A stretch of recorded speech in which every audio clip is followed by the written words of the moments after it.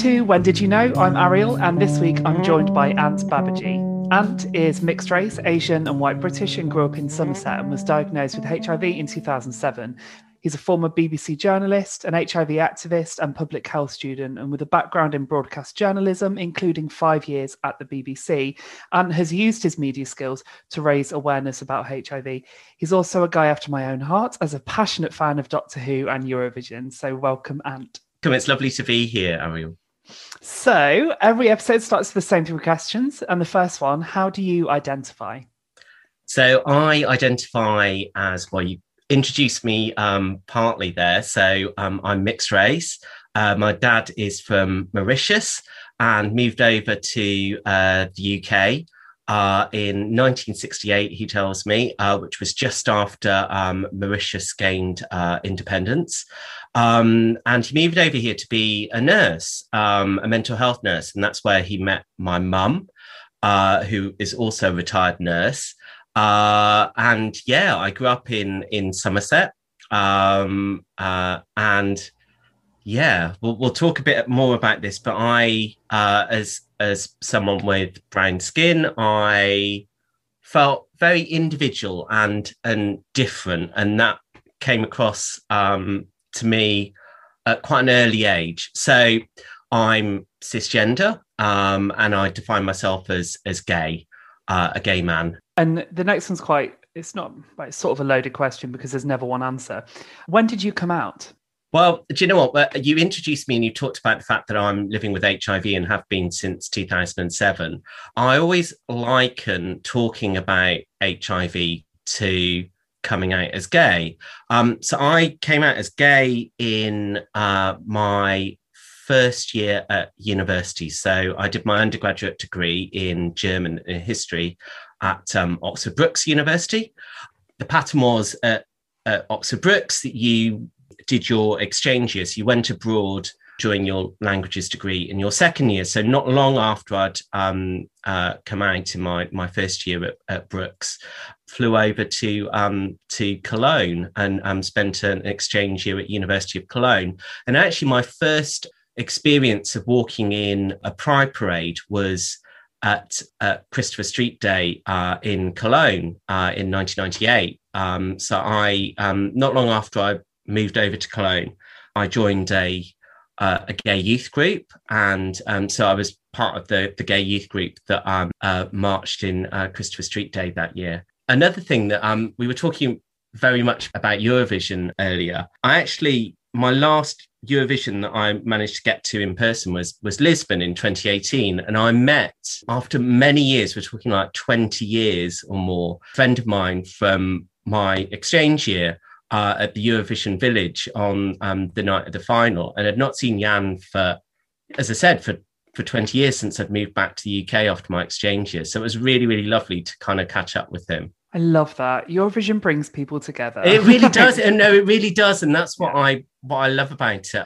As a kid, I loved Eurovision. I loved seeing all of these different cities across Europe, and I loved the French translations of all of the country names, and then the voting obviously is the most exciting bit of Eurovision. I just loved it, and I loved, like you said, how Eurovision brings people together. And you'll know this from having been to Eurovision.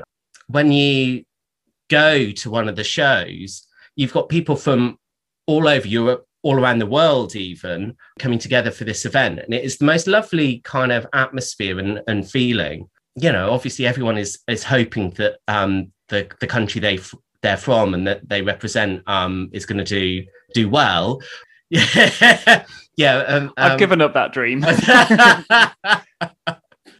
It's quite a challenging time to be a British Eurovision fan, I have to say. But bless him, James Newman really did us proud this year, and seeing his reaction when he got nul point from the phone vote as well. Yeah, he's we couldn't hope for a better representative in terms of how he's kind of carried himself through the whole thing, I think. And I think, like, off topic, and we will get back to the questions in a moment, but I do think it helped that quite a few countries got 0 from the public this year. I feel like that softened the blow a little bit. It did. What's funny is that theoretically, the way that the phone votes are added to the tally of votes, it should be theoretically impossible to get 0 points from the phone vote. We managed it. That's something to be proud of. Defy those expectations. That's what I say. I love it. I mean, the only way is up. I mean, we can't get negative. The only way is up, surely. So even if we just get 1 next year, we've done better. Anyway, off topic. So the final question, when did you know? Well, I mentioned that I knew from an early age that I was different because of the colour of my skin and my ethnic background. And I think I remember probably in infant school feeling a little bit different, and I couldn't place what that difference was. And then wind forwards to secondary school, and that feeling of being different was a lot more sort of pronounced for me, I think. And I remember going through doing my A levels. So I did A levels at the same secondary school that I did my GCSEs at.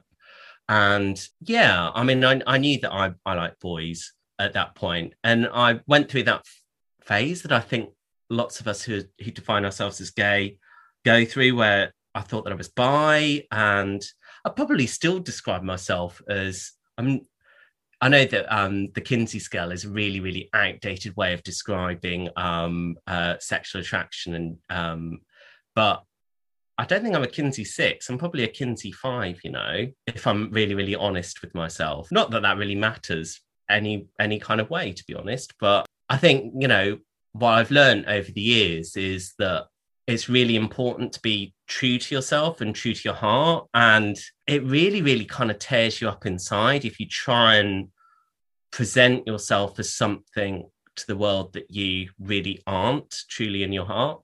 And so how did you get from knowing that you liked boys so if that was in like senior school, then how did you get from that to then being comfortable, I guess, to put a label to it and being comfortable to say, this is who I am and tell people? Do you know what was a real saviour for me? Certainly in my first year at university. So kind of the predecessor to what was Gaydar and what we now have as Grindr and other geolocation apps. So there was something called Internet Relay Chat, which was like the forerunner of that, and you downloaded like this app and it allowed you to chat online to people based on a topic. So there was obviously like a gay room and stuff like that. I met the guy who became my first sexual experience through that, and actually we're still friends. Power of Facebook, you get in contact with all of those people from your past that you never thought you'd hear from ever again. And he recently got married, bless him. Gosh, what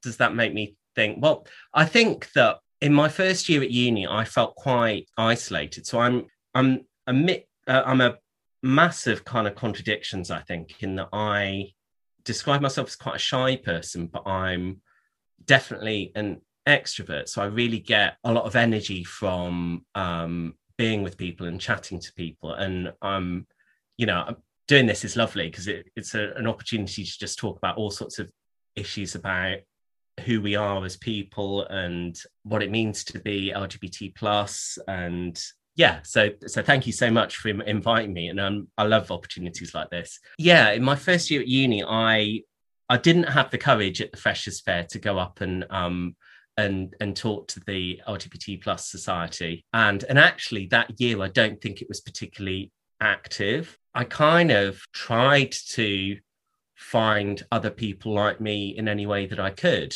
And I think, I think about now, and I think about, in my day job, I work for a university, and I am one of the co-chairs of our LGBT plus network. And so that's primarily for for and to support our LGBT plus staff, but we work very closely with our Students' Union and our LGBTQ plus student liberation group as well.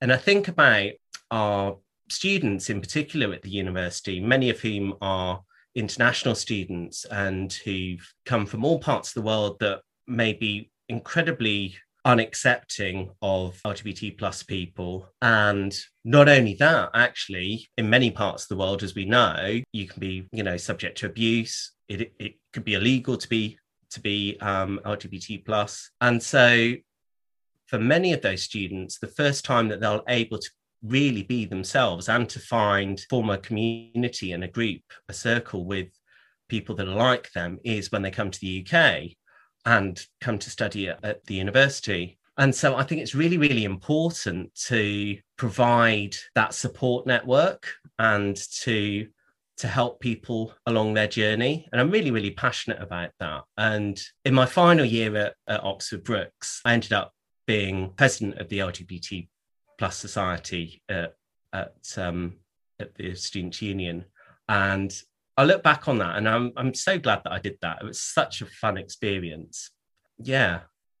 So what does that say to me? I guess I reflect back on all of those years, and how I've kind of moved along in my own journey and my own acceptance. And I think back to that time, actually, the end of the 90s. I remember after my exchange year coming back to the UK and Queer as Folk was on TV. And that was a really, really pivotal moment in terms of our visibility as a community. And obviously, as an HIV campaigner and an advocate, I think, I've thought a lot about the impact that It's a Sin had. And obviously, Russell T Davies's writing is, I love him as a writer. And if anyone could have done justice to telling that story from a British perspective, it really was him, and he really did.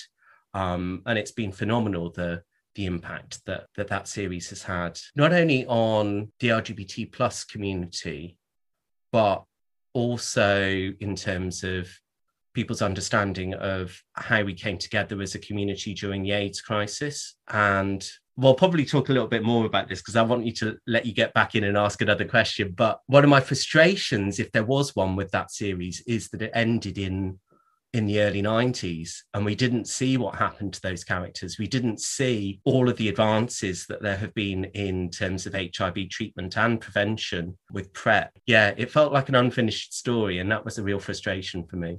I completely agree. I think so. For me, obviously, growing up during Section 28, we all know the massive impact that had on a lot of LGBT young people and heterosexual young people, actually, as well, because they never got to see what normal LGBT people look like. But so obviously, when I was growing up, sexual health for LGBT people wasn't covered. And I've said this in an episode before. It was until I think when I was 21 that I actually learned what HIV was and that I felt really embarrassed about that for a long time, because I used to think growing up, based on the images that were put onto us about how gay men, the images around how gay men were portrayed and how HIV was portrayed, I thought it was something that gay men just got. I didn't actually know how. There was never any explanation as to how it happened. And it took until I was 21, and I used to be really embarrassed about that. And then the more I've spoken about that, the amount of other, particularly gay men, were like, oh no, I actually didn't know. It wasn't until I'd had these tests, or it wasn't until I became positive that someone explained to me this is how. There's a whole generation that missed out on education. That I am completely with you that It's a Sin was incredible, but it didn't tell the whole story. And that wasn't, any fault of Russell T Davies or the cast, but it didn't say where we are now. How have attitudes changed towards HIV, both in the LGBT plus community and outside of it, do you think, in the 14 years since you were diagnosed? Gosh, that's a big question. It is. You can take your time. Let me wind back, actually, to we were talking about Queer as Folk. So Russell T Davies has talked very movingly, actually, in a piece that he did for The Observer, but he's talked about it in other interviews as well, about how Queer as Folk doesn't, or the British version of Queer as Folk certainly, doesn't mention HIV or AIDS at all. And if you think about when it came out, excuse the pun, slightly deliberate, it was in 1999, early 1999, wasn't it? And so at that point, effective treatments, combination therapy had only been available for HIV for about 3 or 4 years at that point. And it was at that point that AIDS and HIV turned from being effectively, a death sentence. Effectively, very few people with that diagnosis would survive longer than a few years. And, you think very movingly about, we can think back very movingly about Freddie Mercury, for instance, who'd been diagnosed with HIV for a few years before he eventually died, but he actually only went public with that very, very shortly before, when he was gravely ill before he died. And yeah, it's, that is not my experience of HIV, thankfully. I'm so very thankful that it isn't my experience. And yeah, the widespread perception still is amongst our LGBT plus community, but more widely in society, that people living with HIV are somehow different and that somehow they aren't able to lead full lives. That, one of the things that is completely mind-blowing to me, actually, and I'm sure it is to lots of people who hear it, is that, I have friends who are living with HIV who have had children who are HIV negative. And so one of the routine tests that is done when a mother is expecting is an HIV test. And one of my friends, who's a fantastic HIV advocate, she only found out her HIV status during pregnancy. And there are steps that can be taken to make sure that someone who is HIV positive doesn't transmit HIV to their child, which is you get them straight onto antiretroviral medication. Breastfeeding is also a risk for transmission as well.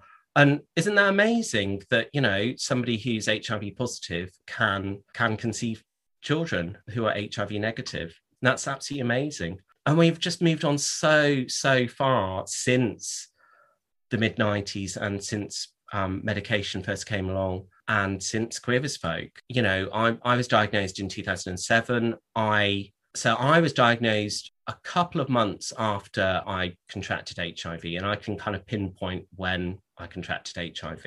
And the thing that I remember most about that time is it was a relief that I knew what had been making me ill for the past few months.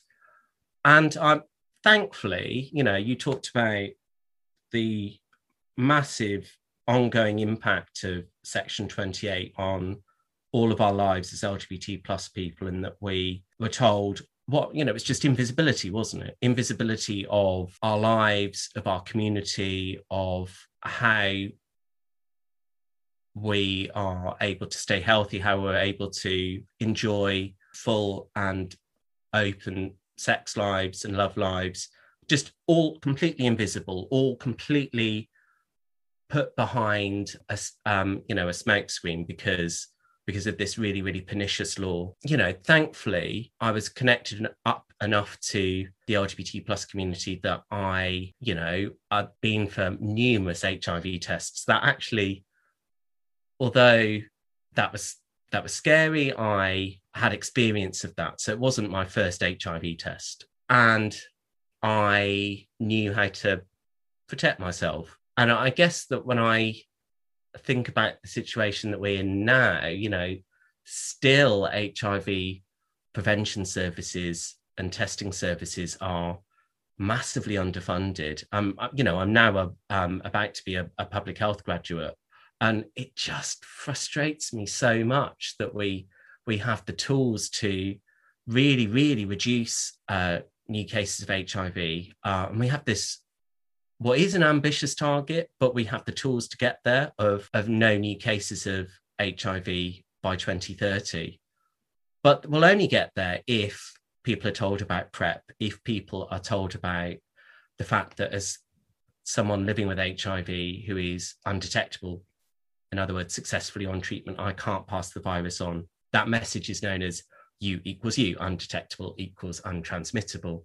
And I literally have so many t-shirts with that on. And unless that message gets out there that, you know, not only is it much better to know about your HIV status and for you to get onto treatment as soon as you can and to stay on treatment because you protect your own health, but you also protect the health of your partners as well. And also that we now have PrEP. What an amazing thing that is, you know, that you can take a pill once a day and that protects you from contracting HIV. I always, you know, I think of like my early sex experiences and relationships, you know, from the late 90s on through the early noughties. And I just think that HIV was such an elephant in the room the whole time.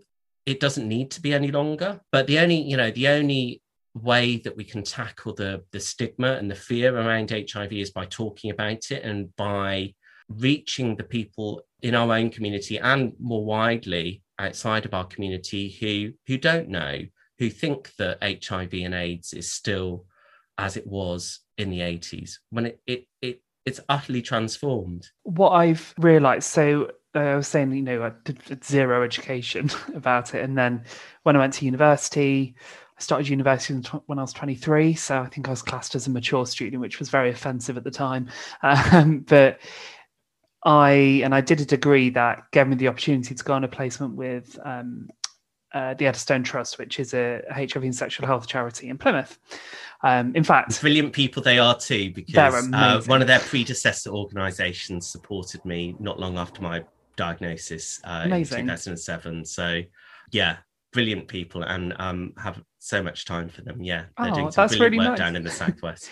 You a previous episode I interviewed Sarah Aston, who worked for the Eddystone Trust, and she's now a public health professional, so listen to it if you've not. But so I worked with them, and I learned so much, and since then there's been I've had to educate myself, and that's fine. And I think, you know, a lot of LGBT people need to, I think everyone needs to, actually, not just LGBT people around HIV. And I dated someone who was positive, but all of that said, there is still, and I tweeted about this a few days ago, so I still have regular tests, and there's still this horrible anxiety waiting for results, which is, you know, I am safe, I do all the things you're supposed to do, and I also know the reality is that if it came back positive, it will be fine. But the anxiety that has been drilled into me, and the shame and the guilt and all that stuff that comes with it. I've got an amazing LGBT counsellor now, so I've got an appointment this afternoon. It's well timed after this. But trying to uncover and pick apart all of that has been drilled into me for years is really, really challenging. I think that's a really good point. I think that the shame and the stigma around HIV is the shame and the stigma around sex, and specifically gay sex.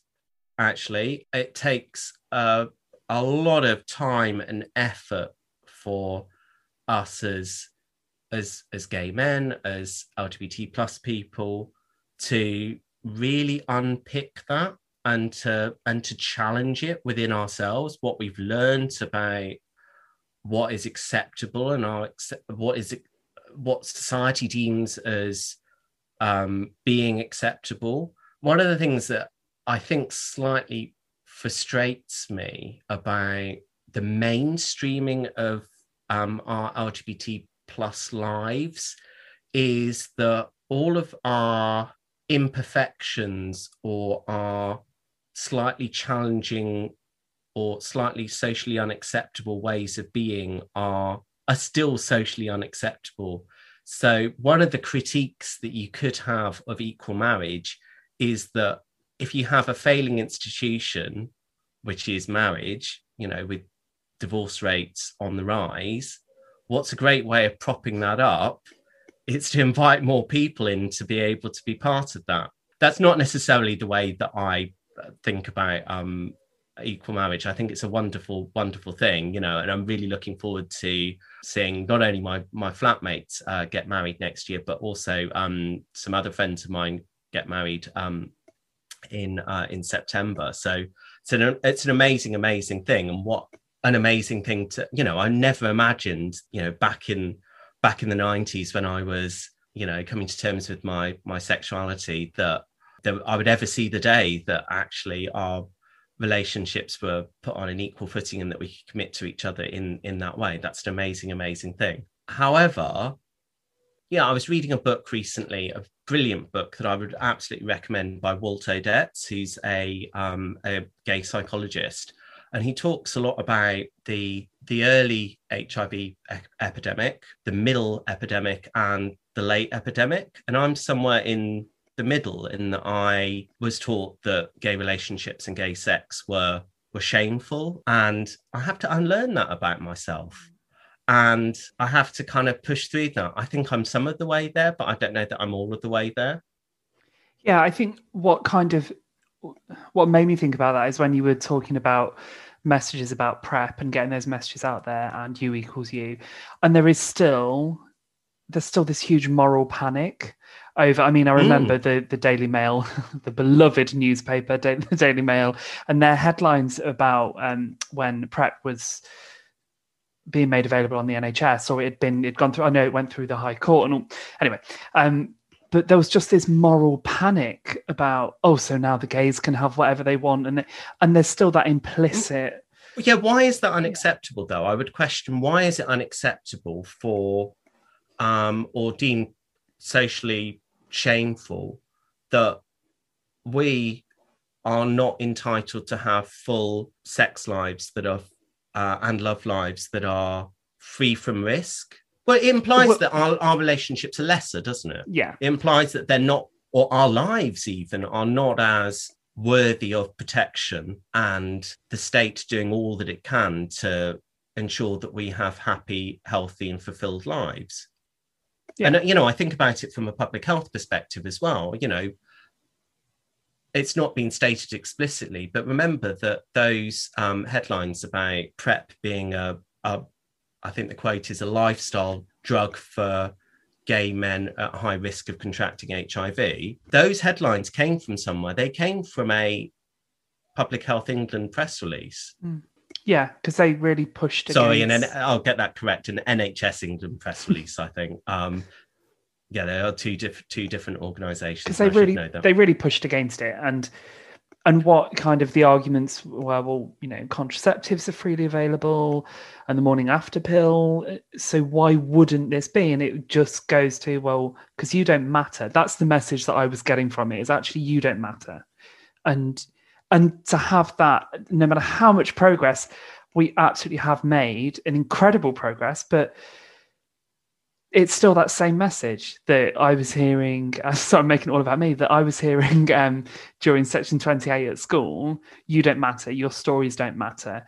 Representation doesn't matter. Right through to the late 2000s. Can't remember the exact date that PrEP came in. And the message is still, you don't matter. Your life doesn't matter. That message has been consistent. It might have been pushed down. It might disappear for Pride Month when all the corporations, I have a bee in my bonnet around corporate sponsorship of Prides, they all jump on. But actually, what are they doing to make a difference? Are they saying that our lives truly matter all year round? Or is it just that 1 month a year when they can put a nice rainbow badge on and, oh, look, we're gay friendly, and then drop it the rest of the year? Well, quite, yeah. I was discussing with some friends the other day. Well, actually, the thing that we need to be doing as a rainbow community is asking, okay, so you've stuck a rainbow flag on your logo for a month, but actually, what are you doing for your customers or service users who are LGBT plus? What are you doing for your staff that are LGBT plus? What are you doing? How are you going out of your way throughout the year, not just during Pride Month when there's a commercial opportunity there, to support your staff and your customers and service users? What is it and it not only does it apply to our community, our LGBT plus community, but it also applies to any marginalized community. What are you doing to be actively anti-racist as an organization? Are you tackling incidents of bad behavior that go on how are you going out of your way to support your staff and your customers and your service users? Look, I'm not going to argue that it's not a great thing. I think back to my 90s self. I would never have thought that we'd have come so far that corporations and organizations were tripping over themselves to be visibly LGBT plus friendly by putting rainbow flags everywhere. That's an amazing thing. We progressed so far in the conversation. But it also then reminds me, as a cisgender gay man, what am I doing to support people who are more marginalized within our community? And I think of what's, the way that trans and non-binary people are just being absolutely subjected to this barrage of abuse daily at the moment. And, I think it's incumbent on me to step in as someone who has an element of privilege within our community, because you only have to wind back to the 80s and the 90s. And who was it then who was being targeted with abuse? Who was being targeted? Who was being scapegoated at that point? It was gay men. Gay men were perceived as being responsible for their own fate in terms of the AIDS and the HIV crisis. With particularly around, the horrible rhetoric around trans and non-binary people at the moment, I'm always kind of interested to know how I'm not going back to blaming corporations for supporting Pride, but I'm always interested to see how they do respond when they get hate, because that's suddenly the darker side of Pride and the darker side of saying you support the LGBT plus community. And some organizations handle it really well. I particularly like the Co-op they didn't do a big Pride thing. And I loved this thread they did on Twitter of like, no, we're not changing our logo because this is what we do the rest of the year. We're not doing this just for 1 month. And that was, to me, so much more powerful and meaningful. But there's often, I found though, that when big organizations support Pride Month, they're not willing to really defend themselves. And there's not kind of that, I mean, you don't want to engage with trolls, but I don't know, there just seems to be a lack of learning from the dark side and actually saying, you know what, no, we still stand firm on this. It focuses on the celebration, I guess, which I know Pride Month, that is, it's not LGBT History Month, it's not, but there's another part of Pride. Pride is still a protest. To me, Pride is still a protest. It's not just a celebration. I think that's forgotten. I agree. Yeah, absolutely. Pride is about celebrating how far we've come, but it is also, at its very heart, a protest. It's an opportunity for us to restate what still needs to be done, who we're still fighting for within our community. And, you look outside of the UK, we talked about this earlier, the university that I happen to work for has a number of overseas campuses. And in some of the territories that it operates in, it is illegal to be gay. It is illegal to be LGBT plus. And it's not just a case of being the target of homophobic, transphobic abuse. It's actually, you will end up in prison and you are in fear of your life. And I think we should always remember the battles that we've won here in the UK, but also that there are still so many battles still to be fought, both here in the UK and overseas. And yes, absolutely, we should celebrate. I love wearing things with bright rainbows on them and waving my rainbow flag. Going back to Eurovision, I had a rainbow coloured Union Jack that I would wave at the shows.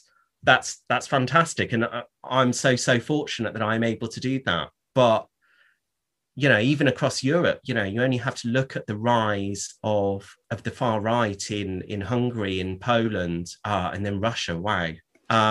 So it's not that far away that people from our community are not able to live their lives.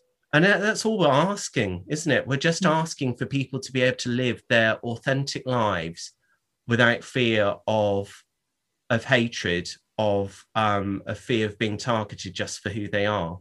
And that's what I think is always kind of forgotten. When, I know you said we shouldn't engage with trolls. In a way, you have to engage with their fears, their misinformation, and engage with them in a factual way. I mean, some people, it's clear that there are people in the world who are just hateful. That isn't where you start, though. I think you start with the people who just have a misunderstanding about something or don't know enough about something. And I think about this in terms of my own HIV activism. It would be pointless for me to go into, I remember, having talked in the past to like college age students, doing their A-levels or their BTECs.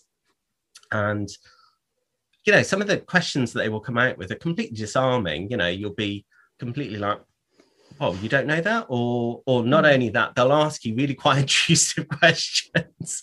And that's fine, because you only find out about something if you ask. And also, moreover, if you listen to the answer and you really understand what you're being told.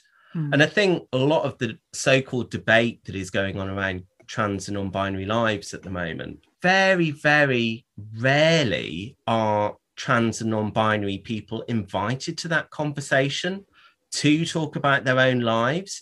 They're being spoken for or spoken about, but not being given the opportunity to tell it how it is, to tackle those often really, really unfounded fears and misapprehensions themselves. And I think about it a lot in terms of the way that people with HIV are portrayed. We are portrayed as often, still sadly, as untrustworthy, as somehow, I might tell you that I'm undetectable and so therefore I can't pass on HIV, but surely you can't take my word for that, because, and I don't get it. It's like, well, why would I want to lie about something like that? I do everything I can to make sure that I take my medication every day so that I stay healthy. It's not just about you. It's about me. I want to protect my own health. But there is an amazing benefit of that is that I can't pass on the virus to anyone else. Well, I just don't get it that somehow we have such distrust and such fear of other people. Is that part of the reason why you moved into public health? Reading, I'm not that I've read your CV, but reading kind of what you've done, it struck me that you've gone from journalism into public health, and actually they are someone who's not working in public health. I would just see them as so closely linked anyway, because it's often about messaging and. Yeah. But that's me just projecting that. I don't know how true that is. No, that's a very good understanding of the very kind of wibbly path that I've gone through in my my career to date. The common thread, I think, through everything that I've done and hopefully will go on to do is around, I think, trying to move the conversation on and trying to create positive change in society. One of the things that I loved about working for the BBC is that as a public service broadcaster, you have a sense of duty to your listeners and viewers and readers, because I was working on the BBC website for the majority of time I was working with the BBC. So you have a real sense of duty and public service, and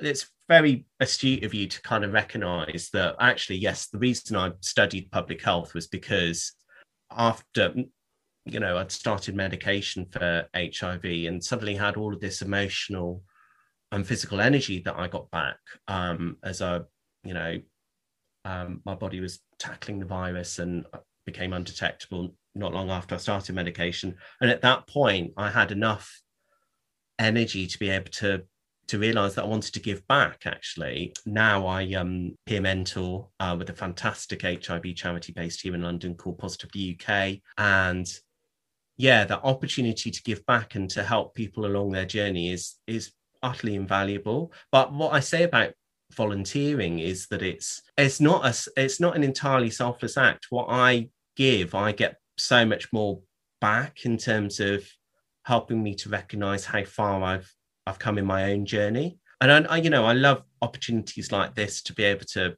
talk about where I've come from and how far I've kind of moved on.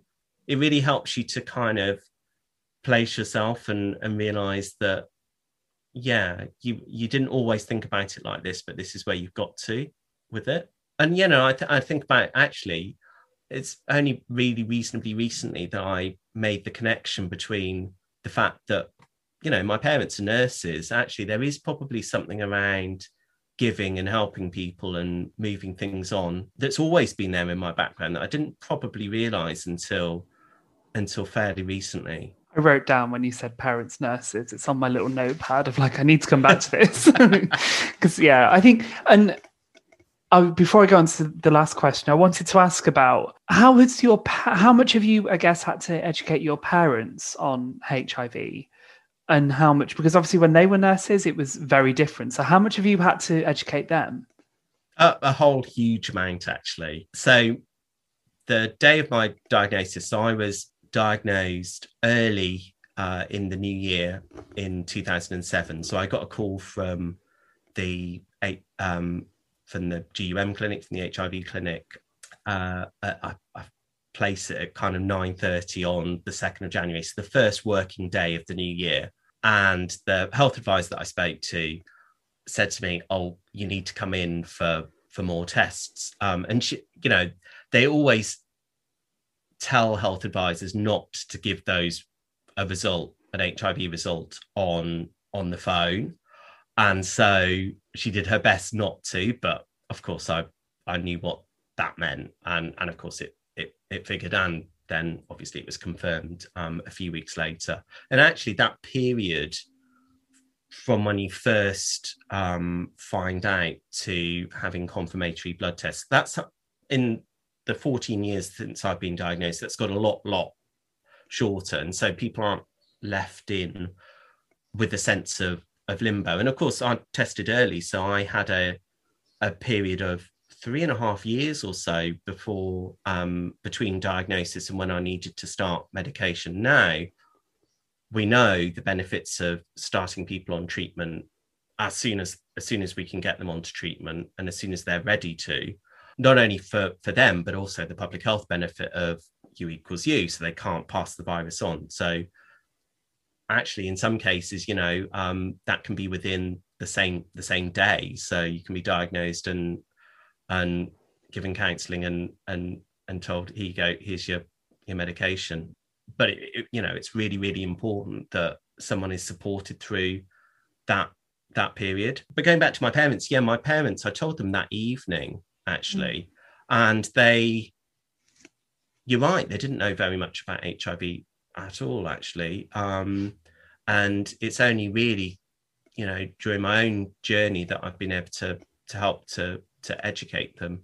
What I find really, really interesting actually is that I'm Facebook friends with lots of friends from school, and it's been the most wonderful opportunity to educate them and inform them as I've gone on, and I've become sort of more open about my status, and I've done various kind of national sort of media things around being HIV positive. What has been so brilliant is just how supportive they are. And I think one of the biggest fears that people with HIV have, and I think this is also true of LGBT plus people when they come out. And I talked earlier about how I feel like the process of talking about HIV is like coming out as LGBT plus. You know, we attach the word disclosure to talking about being HIV positive. And actually, I much prefer the word coming out or sharing, because it's much less kind of, it feels like a much better word. It's not so loaded.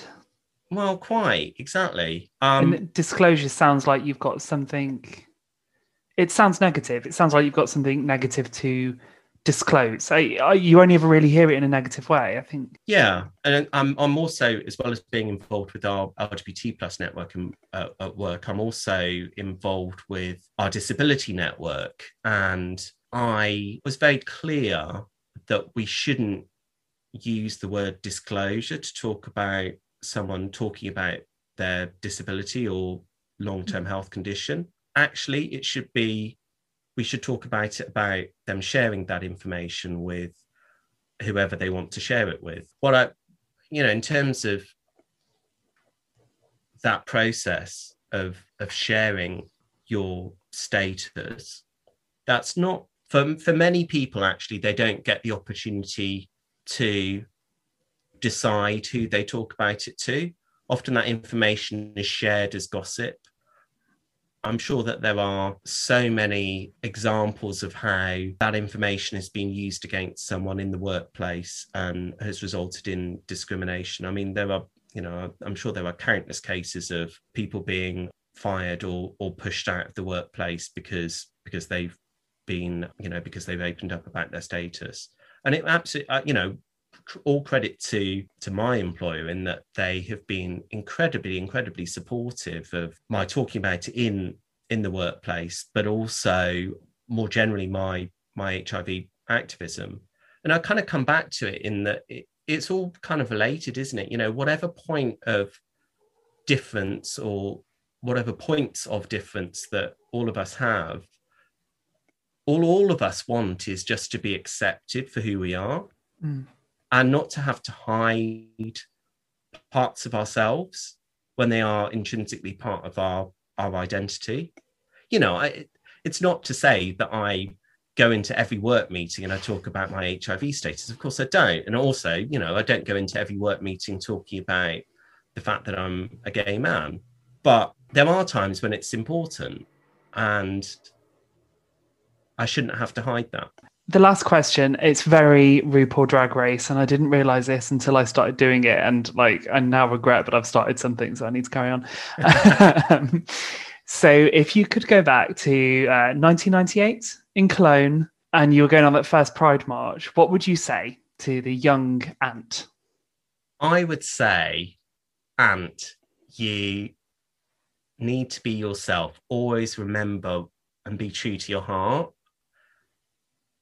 Don't feel like you have to present an image of yourself that isn't your true self just because you think that will help you to be more accepted. Be true to yourself and you can't go wrong.